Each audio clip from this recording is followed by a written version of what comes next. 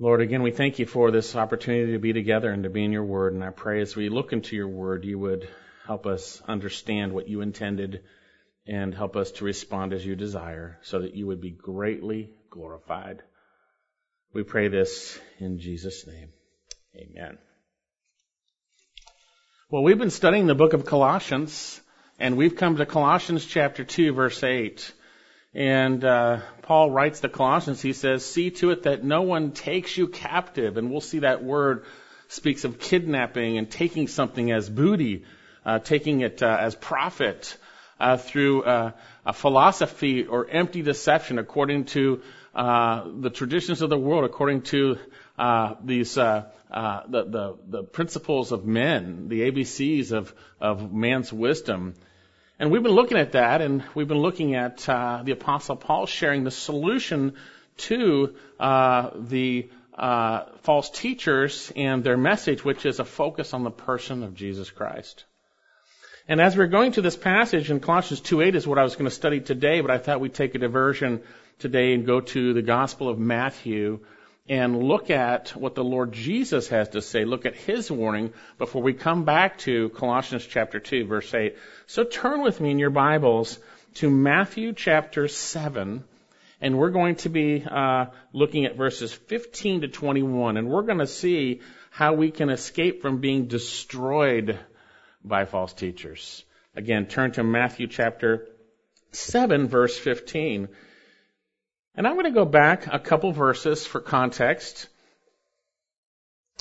He says, the Lord Jesus says, enter by the narrow gate, for the gate is wide and the way is broad that leads to destruction, and many are those who enter by it.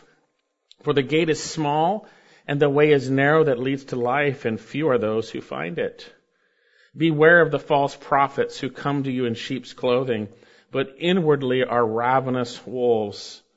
You will know them by their fruits.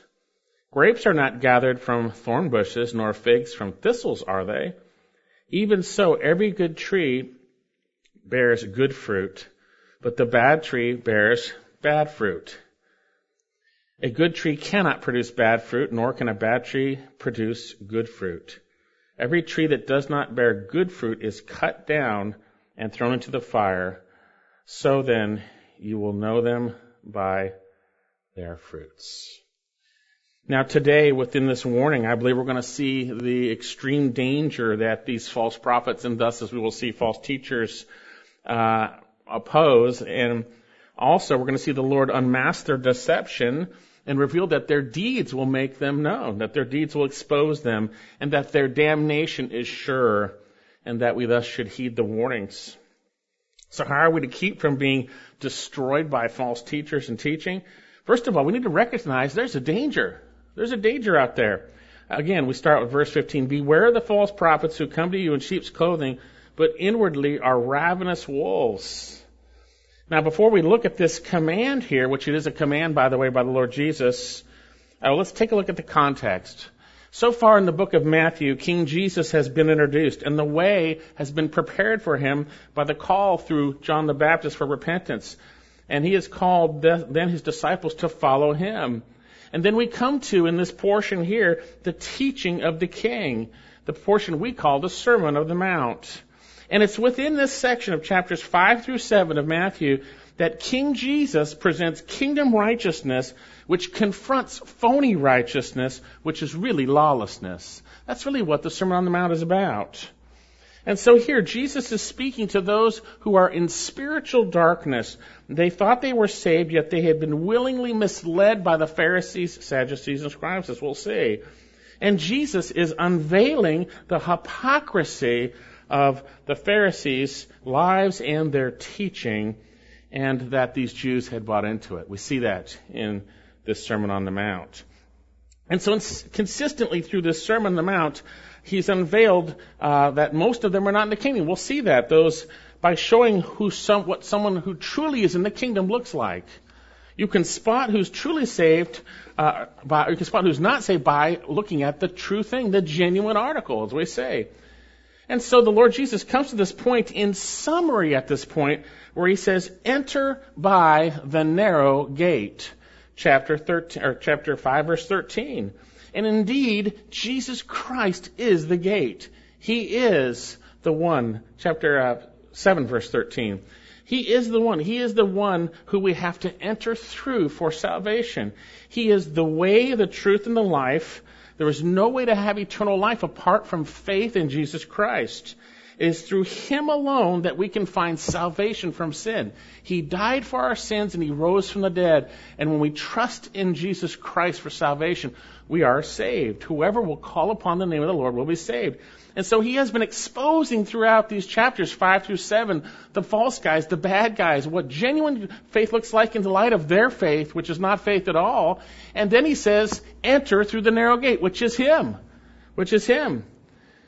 And so with this in mind, He then reveals there are two gates, and there are two roads. And these two roads have two eternal destinies. One is life and one is destruction. One is narrow and one is broad. And so He calls upon you to make a decision, the most critical of all decisions concerning Christ and His kingdom. And the outcome of this decision affects your eternal destiny. Whether you'll spend it in torment for your sin or you'll spend it in glory with the Lord Jesus. So He says, enter by the narrow gate. And He's saying that because the road you guys are on, this context, these Jews who had rejected Him but had bought into the false teaching, was leading to destruction. It was the broad road. It leads to destruction. And so He gives the warning. And so at this point, after saying enter by the narrow gate because the broad road leads to destruction, He then gives warnings to entrance, the things that may thwart you from actually entering the narrow gate.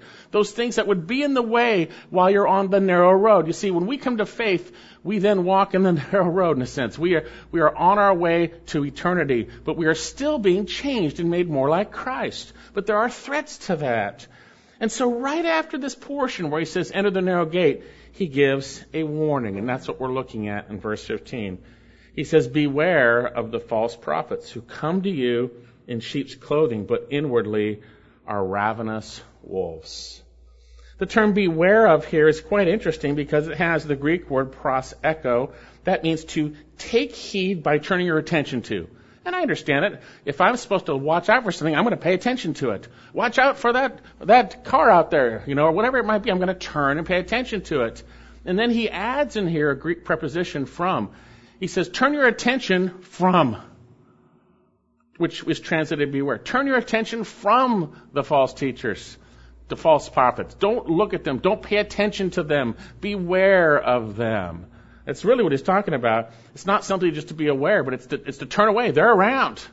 There are bad guys all around, as we see, and as we will see.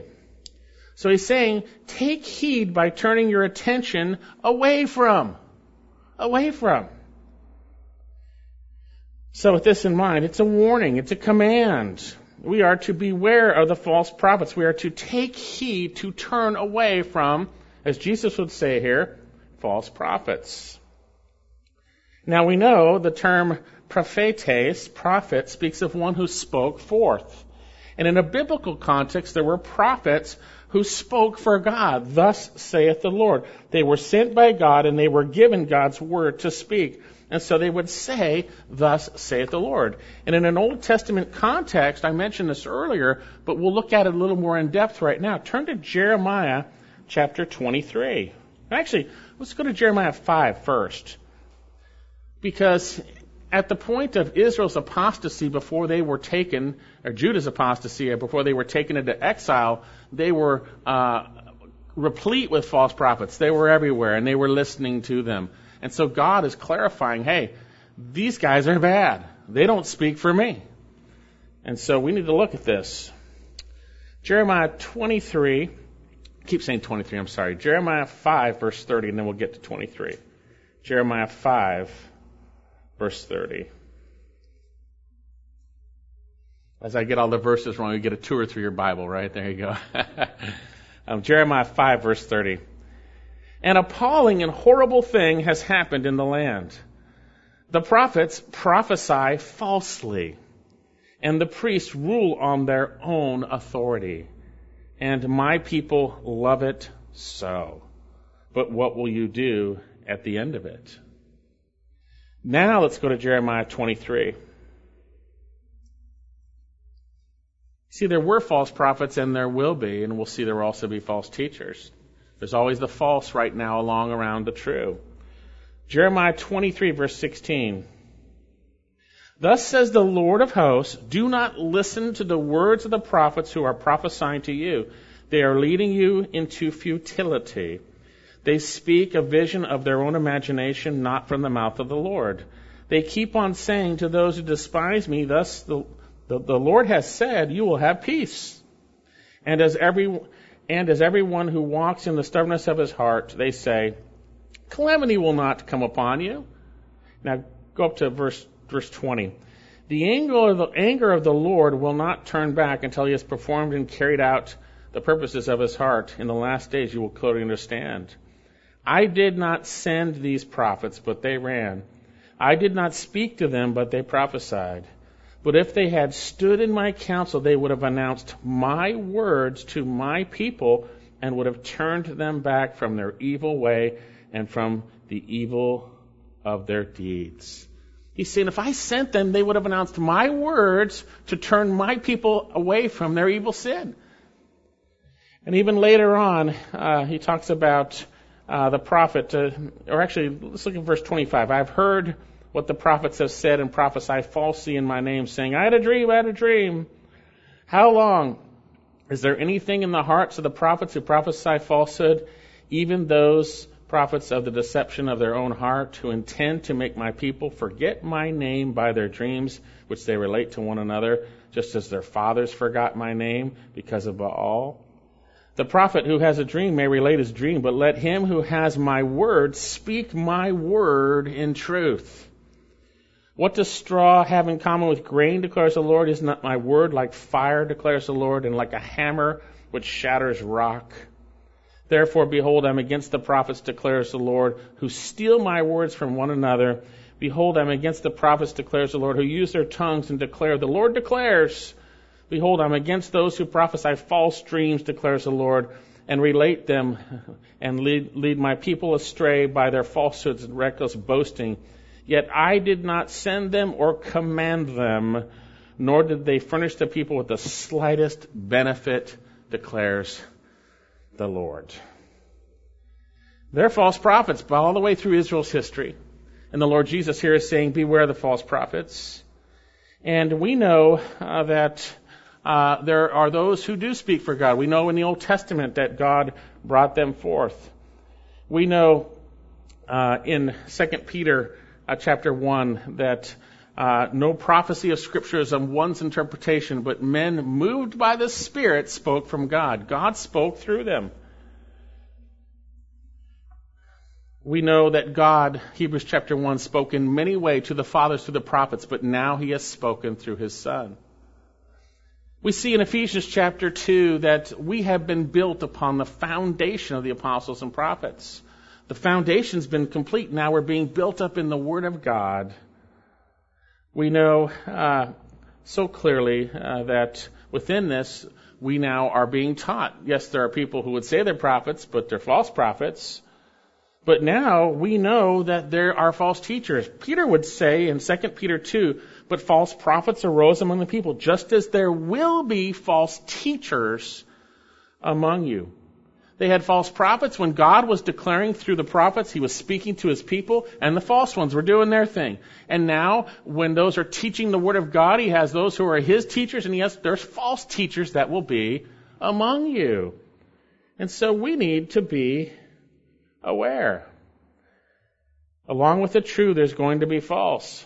We see that. Indeed, throughout Scripture, we have warnings concerning false teachers and false brethren and false prophets. Here and later on in Matthew, we have Jesus warning about false prophets. We have Paul warning the Ephesian elders in Acts 20 about men who will arise and speak perverted things, and savage wolves will come from without. We have his warning in Romans 16, Galatians 1, Galatians 3, 2 Corinthians 11, Philippians 3, Colossians 2, which we're going to look at next week, Lord willing, Titus 1, 1 Timothy 2, and the Apostle Peter also warns us in 2 Peter chapters 2 and 3, and we're warned in the book of Jude. We're continually warned of those threats to the truth of God and the God of truth, those who would pervert his word, twist it, lessen it, or whatever it might be. So Jesus says here in our passage, beware of the false prophets. Take heed to turn away from false prophets. And this makes you think, well, why would God allow the false prophets? Why would he allow them? Well, we have one of the reasons in Deuteronomy chapter 13. One of the reasons he allows them. You can turn there, Deuteronomy chapter 13. It's not the complete reasoning, but it's one of the reasons he shares it. He says in Deuteronomy 13, if a prophet or dreamer of dreams arises among you and gives you a sign or wonder, and the sign of wonder comes true, concerning what you spoke, says, let us go after other gods which you have not known, and let us serve them. You shall not listen to the words of that prophet or the dreamer of dreams, for the Lord God is testing you to find out if you love the Lord God with all your heart and with all your soul. He's testing you. What do you love? Do you love him? Do you love his word? Or do you love that which is said in his name but is not of him? He's testing you. We certainly see that as one of the reasons.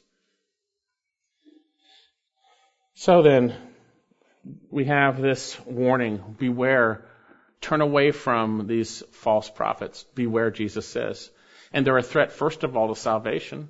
They're a threat to those entering because they share a false gospel. They're also a threat to us, or we wouldn't have those warnings.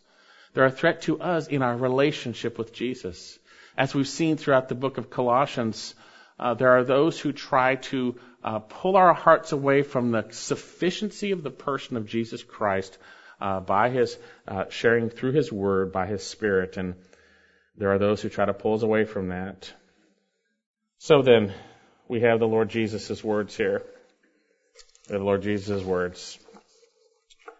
Now, we'll talk about sheep's clothing here. He says, beware of the false prophets who come to you in sheep's clothing. We'll talk about that in a minute, so keep that in the back burner there. But notice, first of all, the Lord Jesus describes their inward nature. And we need to see that. We tend to be very accepting people. We don't want to presume about people, and that's okay. We don't want to do that. We don't want to think badly about people, and that's good. We don't want to do that. But sometimes we can be naive, and we can be taken captive. We can be duped, in a sense. We saw in Colossians, see to it that we're not persuaded or taken or deluded by persuasive arguments, right? So he says here, beware of the false prophets who come to you in sheep's clothing, and we'll see that in a minute, but are inwardly are ravenous wolves. Here, the Lord Jesus shows us what's going on the inside. God sees the inside. We don't see the heart. Man looks at the outside, but God sees the heart. So don't presume if you know what's going on, but we look at what God says and we understand. He says, inwardly, this is the part you can't see, they are ravenous wolves. The term ravenous speaks of vicious and destructive. It also came to carry another sense, which we don't see in our English translations here, of a swindler or a robber, someone who's violently greedy. They are violently greedy on the inside, these false prophets. They're ravenous. They're like ravenous wolves. You know, wolves would sneak up on the sheep and violently devour them for their own food, right? That's the illustration. That's the metaphor. We know the Apostle Paul, in his final words to the Ephesian elders, he called them from Miletus to Ephesus, and he says in Acts 20:29, I know that after my departure, savage wolves will come in among you, not sparing the flock. They're going to come in, and they're going to attack like a wolf attacks a herd of sheep or sheep. They are violently destructive for their own gain. You need to see that. That's why we need to see the warning is very, very important. You know, if you're a good parent, you warn your children, watch out for that. Watch out for that dog. That's a mean dog. He'll bite you, right? You know, don't pet that dog, right? You know, and God cares for us. He says, turn away from these false teachers. They come to you in sheep's clothing, and again, we'll talk about that, but they are inwardly ravenous wolves. He's commanded these non-believing Jews who are on the way to, they're an evil and adulterous generation, he's commanded to enter by the narrow gate. He's commanded them. But these ravenous wolves are there to turn them away, to destroy them spiritually for their own internal and external gain. So then, this is a threat. The Lord is sharing about this threat. And I ask you today, where is the genuine, balanced concern in churches these days? Now, I'm not talking about bandwagon churches that always talk about false teachers all the time, every time you go, it's always false teachers, or ministries that are always about them. I'm not talking about an unbalanced view. I'm talking about where are churches that are balanced in warning and sharing the Word of God to protect the flock. So then, we are to take heed. We are to turn our attention from false teachers because they are ravenous wolves on the inside. They're like that. They are externally spiritually dangerous to us, but internally they're doing it for this vicious gain. Now the Apostle Paul would even say, hey, I got to remind you again about this stuff because it's the right thing to do. He would tell the Philippians, finally, my brethren, Philippians 3 verse 1, rejoice in the Lord. To write the same things again is no trouble to me, but it is a safeguard to you. Beware of the dogs, beware of the evil workers, beware of the false circumcision. Saying beware of those bad guys. Indeed, in pointing out false teaching, Paul makes it clear to Timothy in 1 Timothy 4:6. In pointing out these things to the brethren, you will be a good servant of Christ Jesus. Pastors and teachers and elders should be pointing out these things when they come upon the flock, saying this is not good, this is bad, don't buy into it. They should be pointing it out. They should be showing you through the Word of God why it's wrong. Have you ever truly grasped the spiritual danger that is associated with those who would pervert, twist, lessen, omit, or ignore God's Word? It's very dangerous. Do you see the warnings in Scripture as a safeguard for you?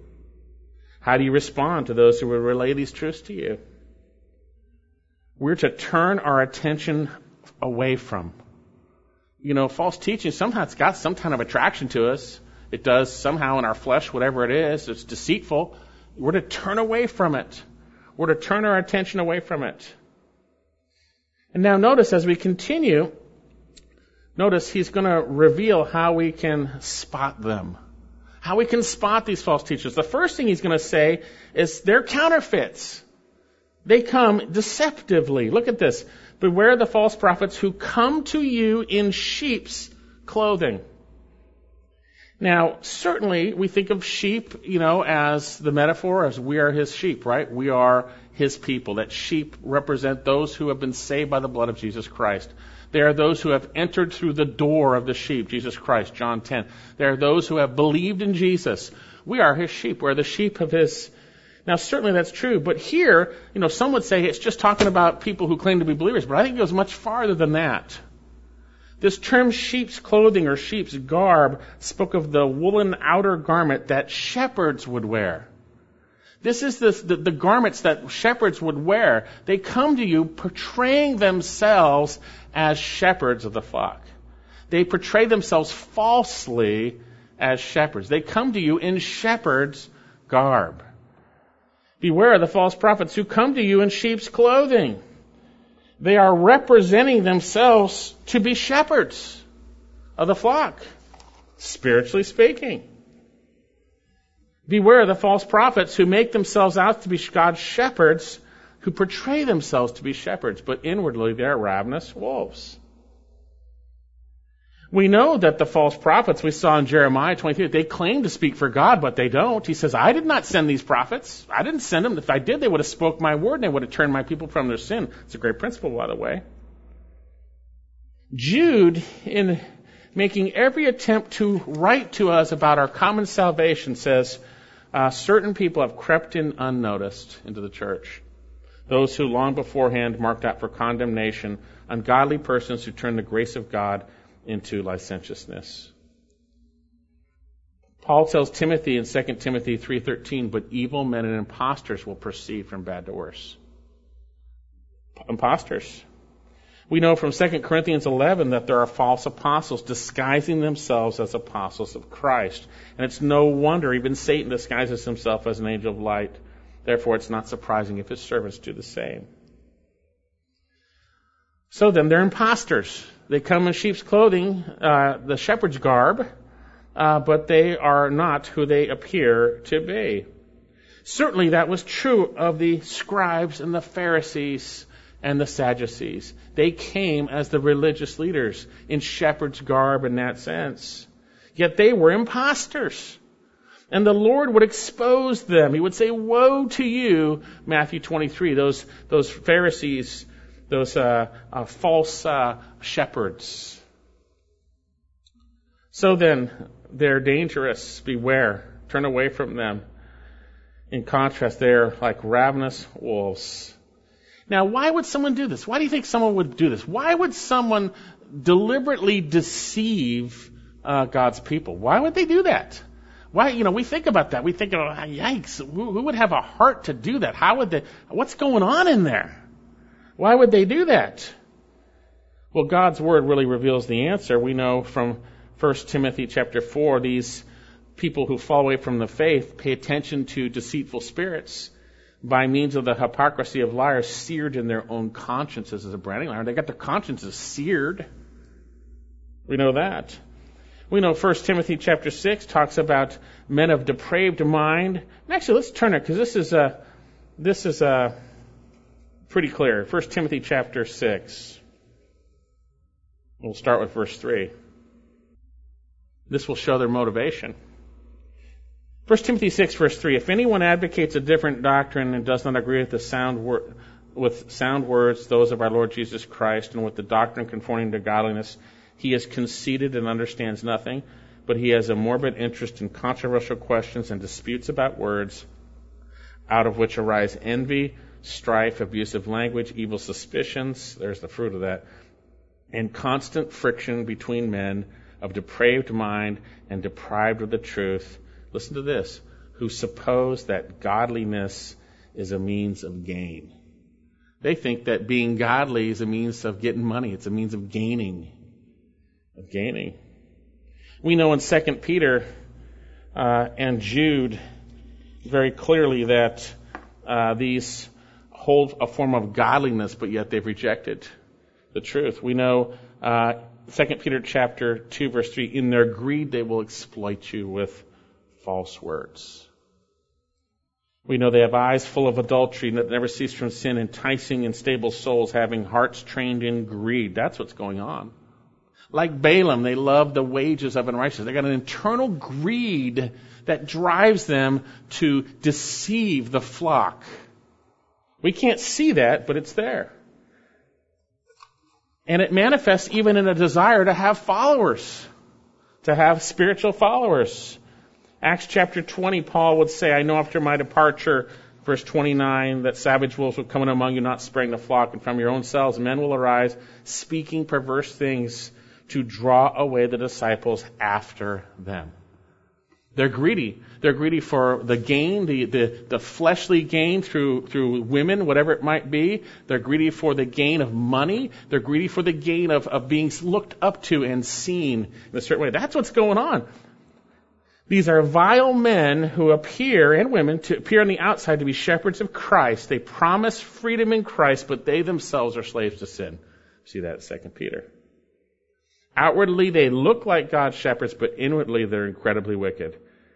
So, the Lord Jesus says, beware of the false prophets who come to you in sheep's clothing, but inwardly are ravenous wolves. Just say, okay, I recognize that. I want to be aware of it. I do.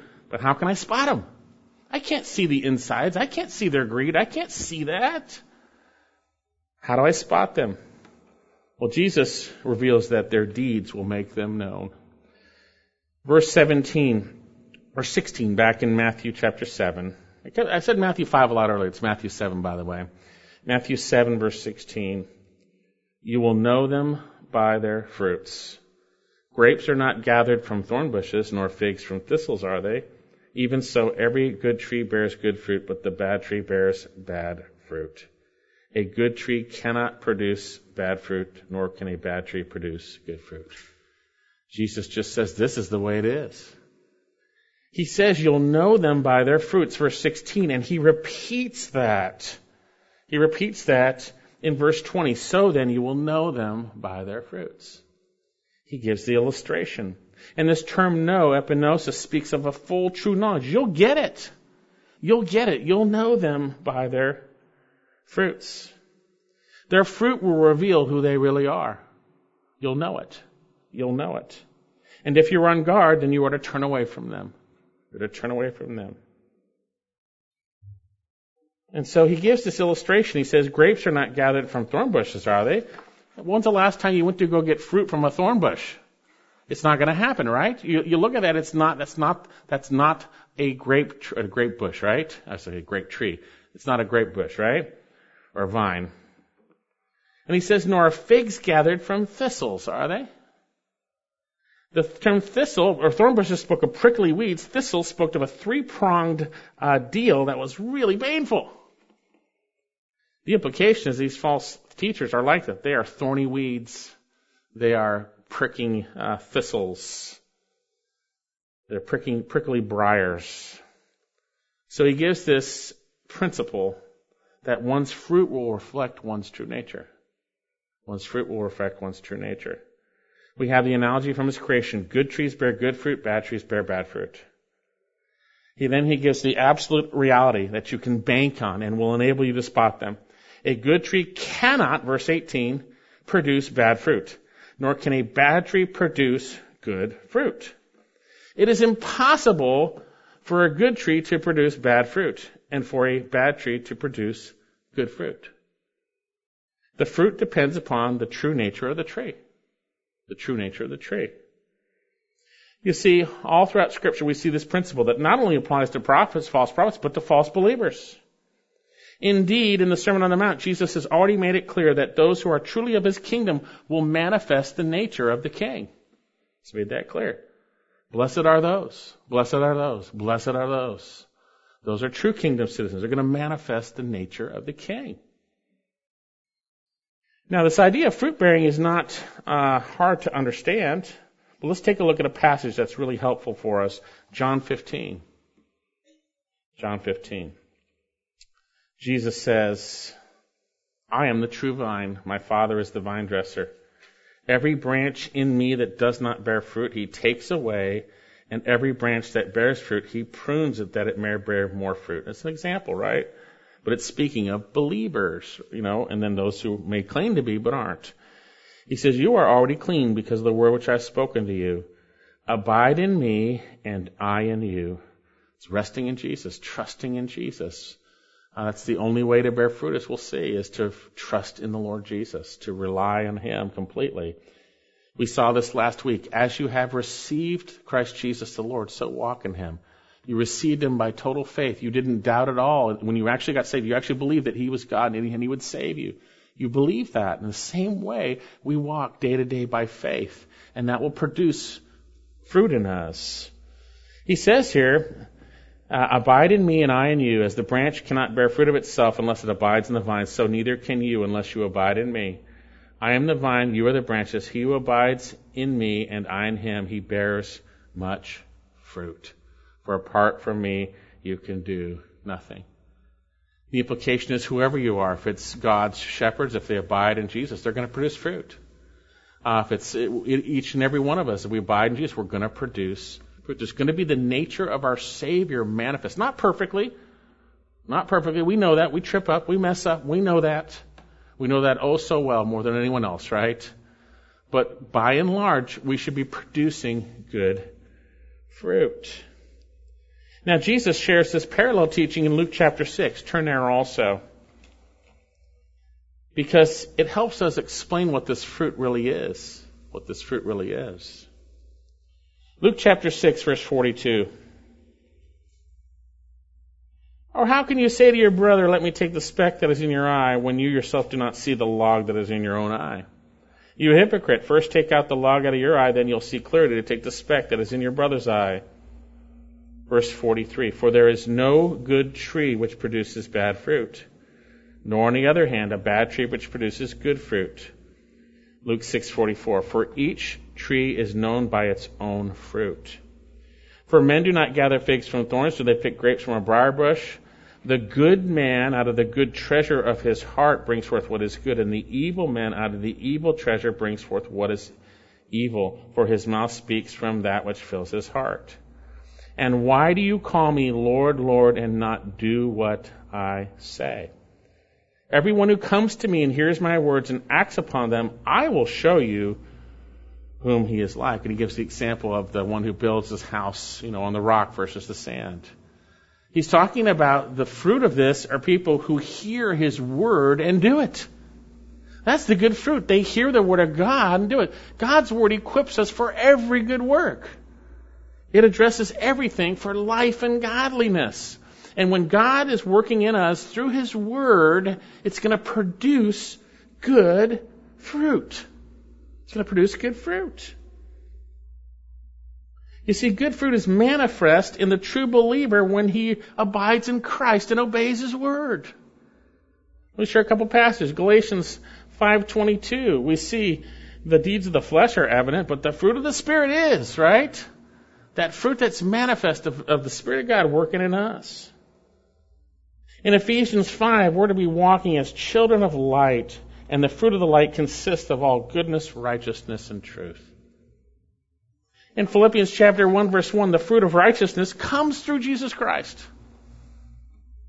In Colossians chapter 1, and we've seen this, when we allow God's word to fill us in a sense, when we are controlled by the full knowledge of his will. Think about that. In every circumstance, if God's word and his will is controlling my thinking, I'm going to act differently.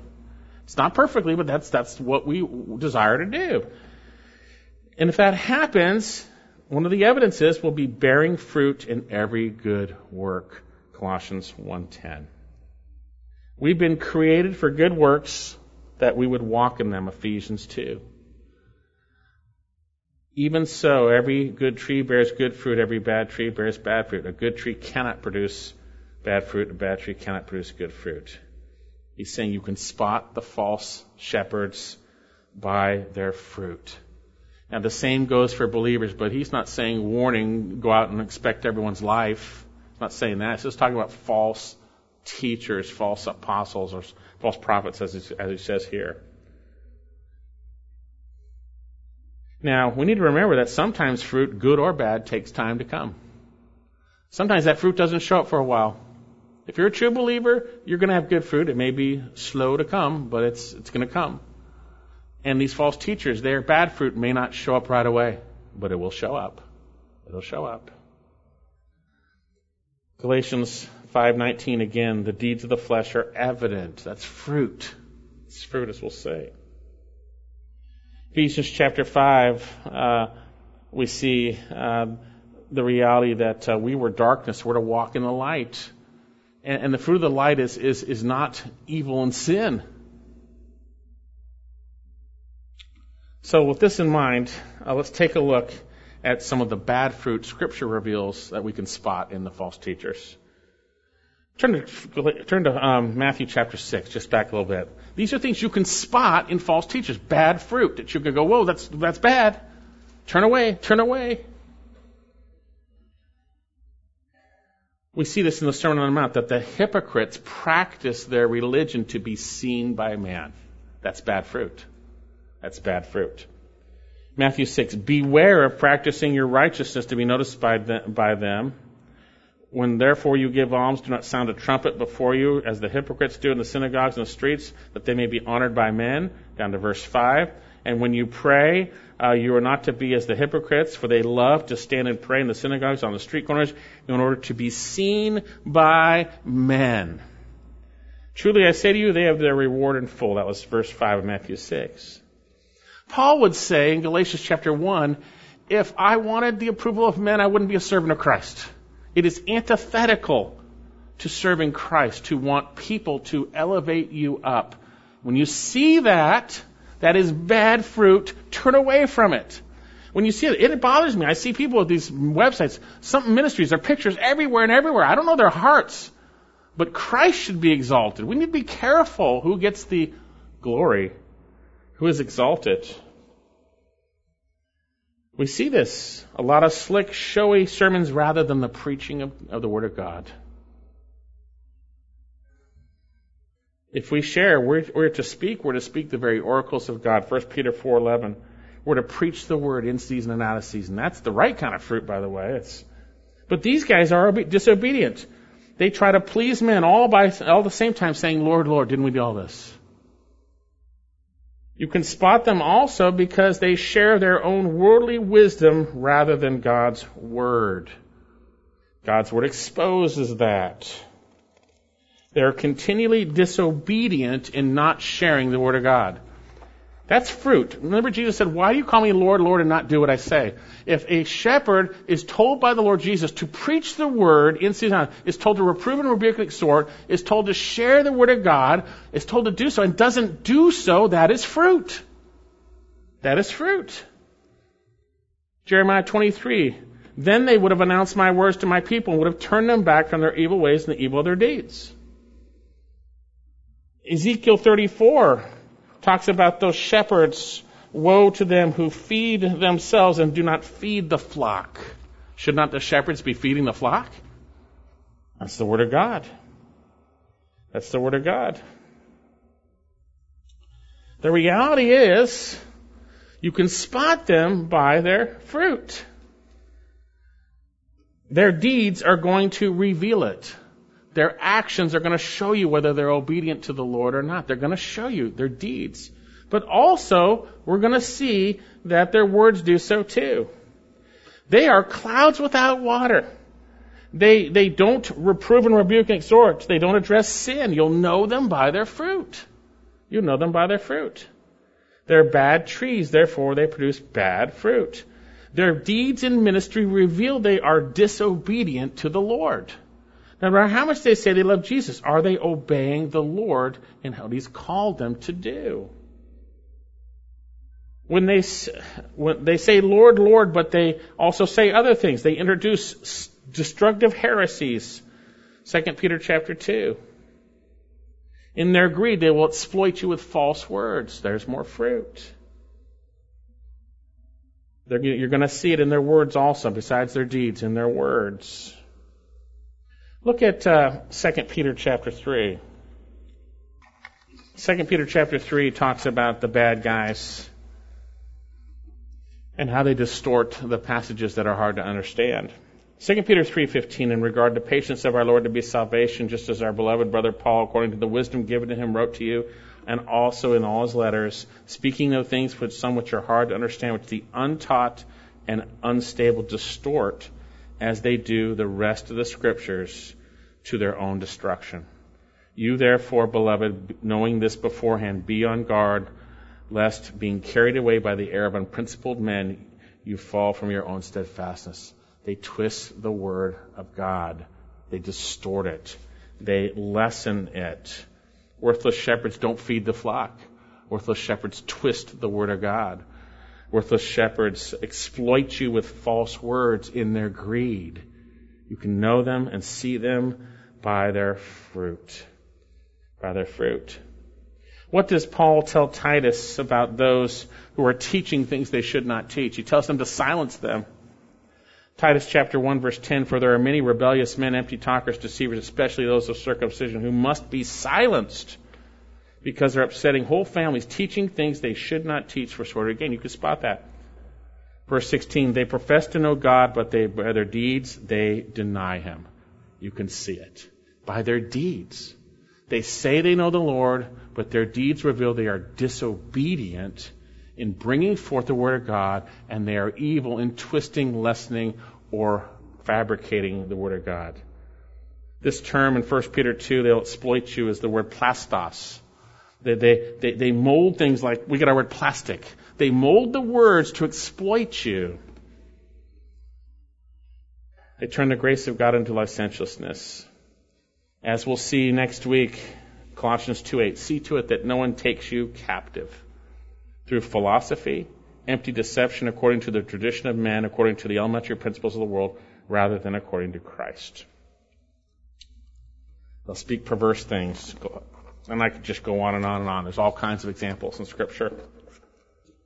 So what the Lord is saying, you can spot them. You can spot them. They are bad trees that produce bad fruit. It's that simple. Good trees produce good fruit. Bad trees produce bad fruit. And there's one last area you can spot them in, and that's their converts. The fruit of ministry of false prophets is false converts. We see this in Matthew. if you look at, again, Matthew chapter 7, verse 20, so then you'll know them by their fruits. And then notice the next word. Not everyone who says to me, Lord, Lord, will enter the kingdom of heaven, but he who does the will of my Father who is in heaven. Many will say to me on that day, Lord, Lord, did we not prophesy in your name?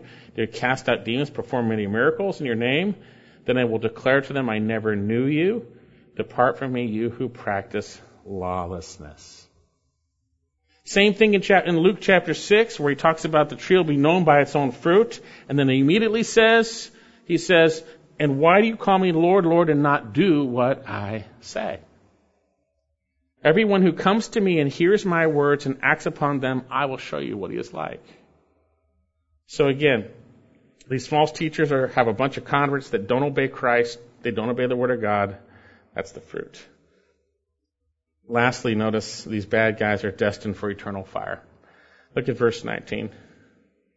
Every tree that does not bear good fruit is cut down and thrown into the fire. It's an illustration. We saw this illustration earlier in Matthew chapter 3. Let's turn there, one last passage to turn to, Matthew chapter 3. And this is what John the Baptist said to the Pharisees when he saw them coming. That's what he said to them.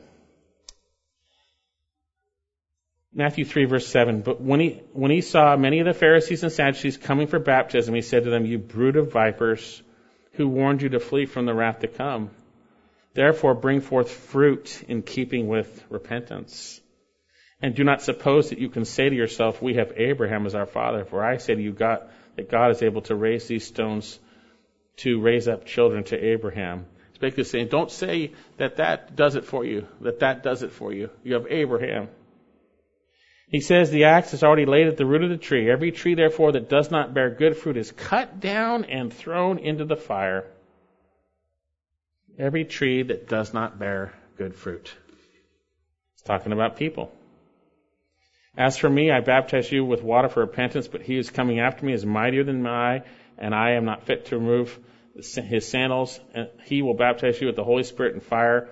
His winnowing fork is in his hand. He will thoroughly clear his threshing floor. He will gather his wheat into the barn, but he will burn up the chaff with an unquenchable fire. The bad guys are going to be thrown into the fire. We see that in 2 Peter. There's very clearly destruction ahead of them. It's prepared for them. So every tree that does not bear good fruit is cut down and thrown into the fire. Every tree.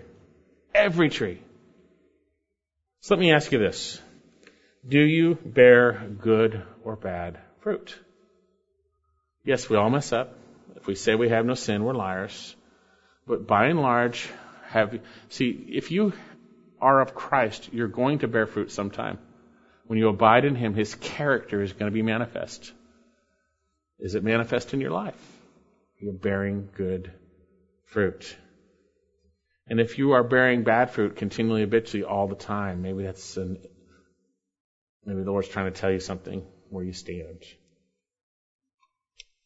Why do you call me Lord, Lord, and not do what I say? So then, to finish up, verse 20, he says, so then you will know them by their fruits. Today we've seen that Jesus warns us of the dangers of entrance into His kingdom and the dangers for those on the narrow road. We are to take heed to turn from that, and we can spot them by their fruit. By their fruit. Let me ask you today, are you in a church where the pastor's fruit stinks?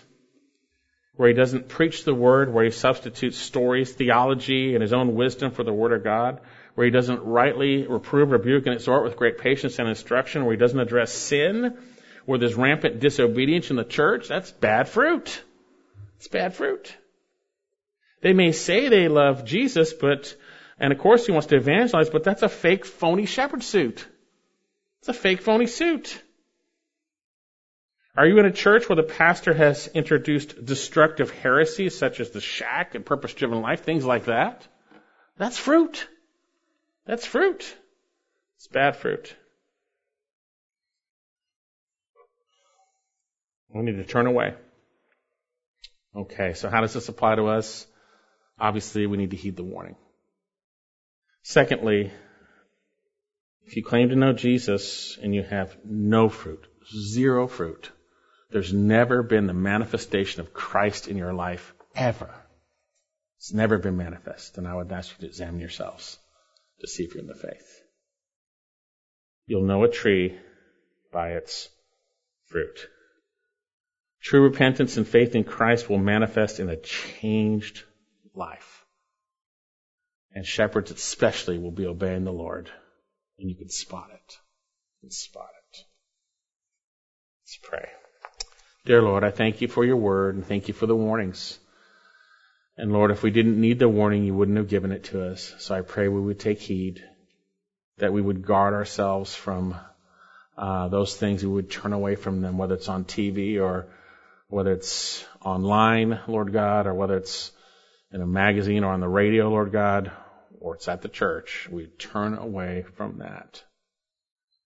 Father, you've said we can know them through your Son. We said we can know them by their fruits. And Father, also I just pray that we would do some self-examination, that we would examine whether you have truly borne fruit in our lives or not. I pray for anyone who realizes they've never truly had any genuine fruit of a relationship with Christ, that they would turn and believe. Pray for that. And Lord, that we would heed these warnings, that we would see to it that no one takes us as spiritual booty, as captive through these false things, rather than according to Christ. We pray you would have your way, we would obey you, Lord God, and that you would be manifest in our lives. Pray this in Jesus' name. Amen.